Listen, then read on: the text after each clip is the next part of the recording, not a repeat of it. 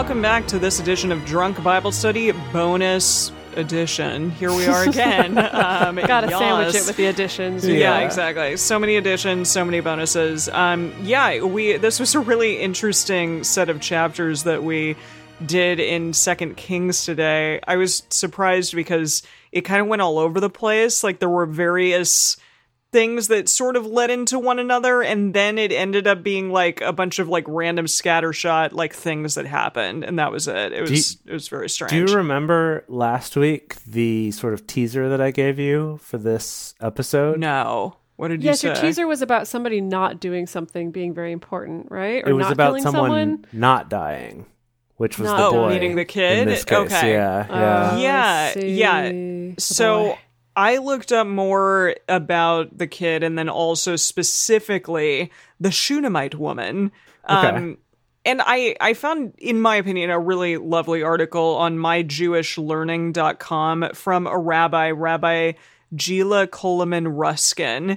And I think that the perspective is a little bit different than like the normal super Christian perspective that's kind of like putting it all in like a nice little bow and tying it up and saying like, well, it was because of God or whatever. This is a little bit more critical thinking, in my opinion. First of all, okay, so the Shunammite woman is also called Isha Galada, a great woman. And this says that the consensus of Yes, exactly. But it refers to Galada or Gedola, Gedola. Gladiola. Gedola, great. Gedola, okay. And that refers to her wealth specifically. Okay. So apparently she had the financial means to build an addition to her house. And that's not nothing. Exactly. Yeah. No, and so that's not nothing. No small expense in antiquity. But then also this gentleman or person, I'm not quite sure, Gila, if that's what type of name that is. But yes, this rabbi, it says that it's also referring to her wisdom, which is cool. I like that word is referring to her wisdom and her capacity for empathy. I'm finding that Gila is a lady's name. Actually. Okay, it's a Hebrew there you go. Girl's name. Okay. Yes, perfect, lovely. And this whole thing sort of parallels is very similar to the Abraham and Sarah and Isaac story, because there's also the parallel of like hospitality, a prophecy to a barren woman that she will bear a son, and then a near-death experience of that son. So that's something to keep in mind, that we're doing this again in the Bible, because the Bible loves to revisit themes for sure. But the interesting part of this is that this says, and now I discussed specifically last week about the bears, the she-bears. Yeah. And this woman, this rabbi, is like, yeah, Elisha was a busy and emotionally inaccessible man of God, which right there is very different than a lot of the different things that we like to read about. Yeah. And it says, in the wake of the death of his mentor Elijah, Elisha's detachment was so great that his quick temper resulted in the tragic death of 42 children who were teasing him. By bear. Yeah. Death by bear. Exactly. But I like that it's saying like he's just an emotionally detached man, and he killed these kids and whatever. He doesn't even care. And he was thoughtful enough to reward the Shunammite woman for her hospitality, but he didn't do it personally. Instead, he sent his servant Gehazi to offer money and protection, which she politely turned down. Now, in addition, this talks about the fact that he decides to give her like this thing for giving him a room and hospitality and all of that, and that thing is a son. However, she never asks to get this son. She like doesn't say that she wants it specifically. Huh, interesting. She does say like, no, I'm barren, that's not going to happen. Exactly. But also, yeah, it's saying like a key difference is that unlike other barren women in the Bible, Sarah, Rebecca, Rachel, Hannah, Samson's mother, and Michal, the Shunammite woman had not been praying for a child, nor did her life seem to be incomplete without She's like, one. I'm financially independent. I'm doing great. Exactly. Right. Like, I don't need a kid. Yeah, it was Elisha's idea for her to become a mother, not hers. So that's a really interesting point that they're talking didn't think about. about that. Me neither. Yeah. And so I didn't realize this. I guess the kid like basically died of like heat stroke. He was wandering in the heat a day without water. He became dehydrated, then sick, and ultimately died. That's interesting. Okay. Well, I guess that's the interpretation, right? That's the interpretation. Yeah. I mean, I didn't get any of that from what we read, but whatever. So yeah, she, again, it talks about his emotional detachment that like first he sends his servant to help her out, not even himself. And she's like, nah, man, like, we need you. You have to come and do this thing. That's when she was like, it's fine. Don't worry about it, servant. Get me the real deal. Exactly. Yeah. So, and then it also talks about the fact that because of her deep empathy for Elisha, the Shunammite woman knew precisely what words to use to shake him from his detachment. As the Lord lives and as you live, I will not leave you. Which this utterance was the precise echo of the impassioned words with which Elisha himself had implored his beloved mentor, Elijah, not to die. Yeah, that's interesting. It's the same wording that he had said to him. Wow. Yes. Okay, that's a cool connection. I know, and it worked. Elisha and the woman now rushed to the bedside of the child. So, yeah. Anyways, wow. He made the kid alive and stuff, and it says he embraced... He breathed child the breath of life, breathed into the child the breath of life, the embrace of life, as he had prophesied. At this season next year, you will be embracing a son. So that's interesting. Well, so, yeah. He prophesies that she would be embracing a son. I know. Well, yeah. I don't know. But then he did say, you come in me. and embrace her after I've resurrected him. So. And that's the thing. Okay. And it says that, yeah. So the incident revived the Shunammite woman and gave her a bond with her son. So the woman didn't bent have down. one before. I don't know. That's what it's saying, any essentially. shits about what happened to him before. I mean, clearly she did, but yeah. She but needed a man to teach her how to have a bond with her child. I mean, sure. I'm not sure. But it's essentially just saying, like, may we all be inspired by the healing power of radical empathy. So both of them, so say we all. May we all. Yeah, both of them were empathetic, and they ultimately got what they wanted, I guess. So I thought it was a lovely thing, a lovely article on myjewishlearning.com. I did find, just briefly, when I was looking stuff up, that we have not seen the last of her. She's going to be back next week. Wow, what a leading lady. I know, right? Leading lady indeed. Leading lady.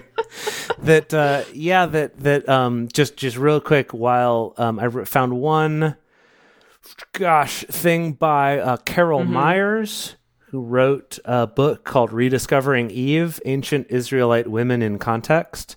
And one of the things she points out is that while this character never gets a name, she's one of the few women in the Bible who's not introduced as a wife of somebody else. So that's true. She's just like her own woman. And the fact that it's her idea that she notices this is a holy man and that he comes through this town often, so let's build him a room. And her husband says yes. It's sort of like this fairly unique story of her being the one. She's just controlling the money and maybe wearing the pants. Noticing things and realizing speaking, things. For ancient Israel. Yeah. And none of them wore pants, but yeah. So yeah, anyway, we're going to get her next week. Very cool. Where she's going to come back again. So that'll be fun. She's a cool character. Yeah. So I looked up stuff all about Gehazi, our boy. Oh, the servant. Gehazi. Yeah. Oh, boy. The servant. Now, so here's the thing, is in rabbinic literature, Gehazi is identified as one of 4 people who essentially have forfeited their share in the afterlife because they were so wicked. Wow. What? Wait. What? In the According to who? Who put this list? I'm assuming the rabbis. Oh, the rabbis. Okay. Jewish writing, Jewish mythology. Have we met some of the other people? We have not. Well, actually, sorry. Oh, is he the first? I lied. One of them is Balaam. Oh. And one of them is Doge. Who Doge. was Doge. Cool. Yeah. What did Doge do again? Except for he was a general or something. Doge was the chief herdsman to Saul. Okay. Apparently, he was also an antagonist to David at a certain point. Right. And then wicked man. And then I guess Ahithophel, who was a counselor to David, is the other one. So these four people from around the same time period in history are not gonna not going to get their share in the afterlife, basically. Yeah. Too bad. I guess not. Yeah. Jeez. So now this is an interesting part of the story that we didn't really get in this translation. Again, in rabbinic literature, so remember how Elisha told Gehazi, okay, I'm going to give you my staff, go put it on the face of the child, but don't talk to anybody, and if anybody addresses you, don't talk to them. Right. Remember, and we never really got a follow-up on that. In rabbinic literature, Gehazi totally wangs that. Oh. Where he is completely... Chatting up everybody. Well, it's more that he's completely skeptical about this staff trick doing anything, and so he's asking passersby, like, do you think the staff is going to be able to restore a dead kid to life? So he's also kind of mocking. Yeah. There's also other stories, again, in like Jewish mythology and like rabbinic literature that is just more pointing out the fact that Gehazi is just such a bad boy. But we really don't see that until the very end of this chapter. Yeah, I know, How until he's suddenly kind of strange. shisty at the very end. Yeah. So that's the interesting question, right? Is like, is it that there's a whole lot of other context that just got left out of the Bible, or is that people needed a way to explain this, and so they made up a bunch of other stories about why he was a bad. schmuck? Yeah. I don't know. That's a good question. He is the subject of a Kipling poem, actually. Called Gehazi, written in 1915. And now this poem's, it's like 5 stanzas. I'm just going to read you one of them because the interpretation is that Kipling was writing this actually about a British politician, a member of parliament at the time. And he's like, the Gehazi is you. Basically. So here's I love it. Here's a sample stanza for you. Okay. Search out and probe, Gehazi, as thou of all canst try, the truthful, well-weighed answer that tells the blacker lie, the loud, uneasy virtue, the anger feigned at will, to overbear a witness and make the court keep still. And it's basically just a lot of that over and over of like, you're a rat. You're manipulating things and... Exactly. You're a rat. Now, the last thing I want to share with you is an image, and I will be sharing this in the Drunk Bible Study Fans and Fellowship Facebook group. So if you're listening, go join that group so that you can see this image. This is an etching from the 1800s of Gehazi coming to place the rod on the child's face. So please show us. Can't screen wait. share this with you. So you kind of have to paint a little bit of a word picture. Is that Gehazi's here? This kid is. I just want to remind everyone that it said when the kid was an adult. Okay. Right. This is yet another example of like the kid's grown up enough to run out into the field with his dad and don't fear the reaper. But this kid looks like he is maybe a toddler. Right. Yeah, probably like 4 or so. Yeah. And so like Gehazi's just like very gently placing. It looks this, like a conductor baton. Yeah, conductor's it looks baton. like a conductor's baton or like a Harry Potter wand. Seriously. Just like it's very thin little laying staff. it Dragon on the child's heart, head. 14 inches bendy. Like, seriously. And now there's this interesting thing where it's like he's pulling back the blanket and the kid is buck-ass naked underneath this, like his that's junk weird is that he's flopping out. Yeah, so that's weird. It's like the action is I'm also revealing this kid's nakedness as I just tap his little forehead. That's outrageously strange. You could definitely just like keep the blankie on the kid and still do the same thing. Anyway, I will post this picture in the Facebook group for all of your enjoyment. Yeah, so I did in looking up stuff about the resurrection of the kid. I found not a lot, actually, which was interesting. I expected to find a lot of discussion about it, but it's like there's stuff about Elijah doing such a similar thing before with the other kid, but all the stuff about Elisha was just pointing out the similarities, kind of being like, look, in both cases, it's a woman who offered hospitality to the prophet, right? Just remember before it was that other woman who offered hospitality to Elijah, even though she had nothing. And he did the miracle of like, here's your oil and your flour is going to keep going for a long time. But she also fed him. And in this case, it's a little different where she's a wealthy woman who just decides of her own free will to help him. But similarities are there. They both have sons that die. They both have sons that get resurrected. But no one out there is like, and just like with Elijah, this is also very weird and uncomfortable.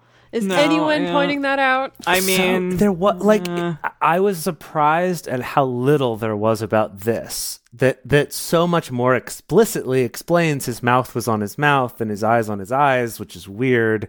Now, and for a second, I'm like mouth to mouth CPR. Sure, maybe they should have some kind of ancient CPR, but it's like I need to literally be all up in your business. I'm like, that ain't no CPR.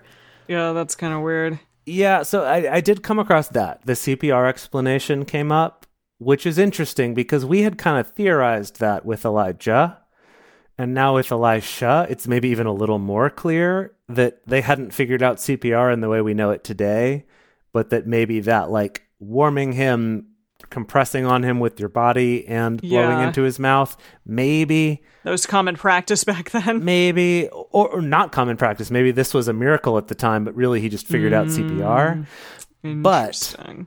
But I did find one thread on the Hermeneutics Stack Exchange, which of course I love. And the question in that one was, between the time that this boy died and the woman laid him in the room, how much time went by between her going to find the prophet and then coming back? That's a great question. So what this person did was, the person who answered it, I was very impressed, but they figured out like where that would have been and where he was and like how long it would take to go there and like how fast a marathon runner could do it and then shave that off a little bit to be like, here's probably realistically. Gosh. And essentially between those 2 points, they said that a marathon runner could make that run in about 2 hours. So more realistically, 3. If you're if you're running though. If you're booking it. So they're saying that perhaps from the time she got there to when she sent Gehazi, if he ran, which I guess according to Dedeker, maybe he was chatting up people along the way. But if he ran, maybe 3 hours. And then basically doing the calculations of how long it would take her and also how long it would take then Elisha after that, they said maybe 12 hours. Jeez. Is approximate. This so kid also is for super CPR, dead. that's sorry, too late. No way. Yeah. It was too late. Like 2 hours, like freaking 12 hours ago. Come on. Exactly. What if this was more of an interpretation of like someone's fallen into a coma? That I know, and that there is that it's like her. You know, maybe they don't have quite the same sense of like when someone's all the way dead. That's an interesting point. Yeah. Right. So yeah. There's a lot of questions, but not a lot of answers to be found on the internet that I found, at least. I mean, that's the Bible for you. That's the Bible for you. Last thing is just that God Rimmon that we were talking about, the who was it? The general? Man. That he said, like, I'm going to have to go to the temple and worship Rimmon. When I looked up Rimmon, it's a Syrian god that's only mentioned in this one time, apparently, and that this might just be the Syrian version of Baal. So this might just be Baal again, and that this particular person was just, they just had a different name. You know how it is. As a god, you get bored of one name, you try another one. It's cool. There you go. It's cool. It was fun. Okay.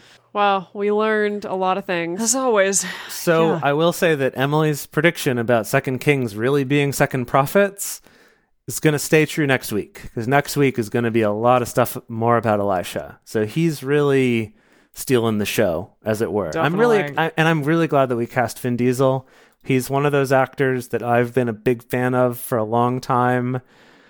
On like outside of his acting, even I just think he's a cool guy, and just everything I know about him, love him. So I'm really excited he's going to have a good featured part in these upcoming episodes. I'm glad he's doing it for you. Yeah. Lovely. Alrighty, well, we're gonna continue on with Second Prophets next week, and we hope to see you all there. Looking forward to it. Thanks, guys. See ya.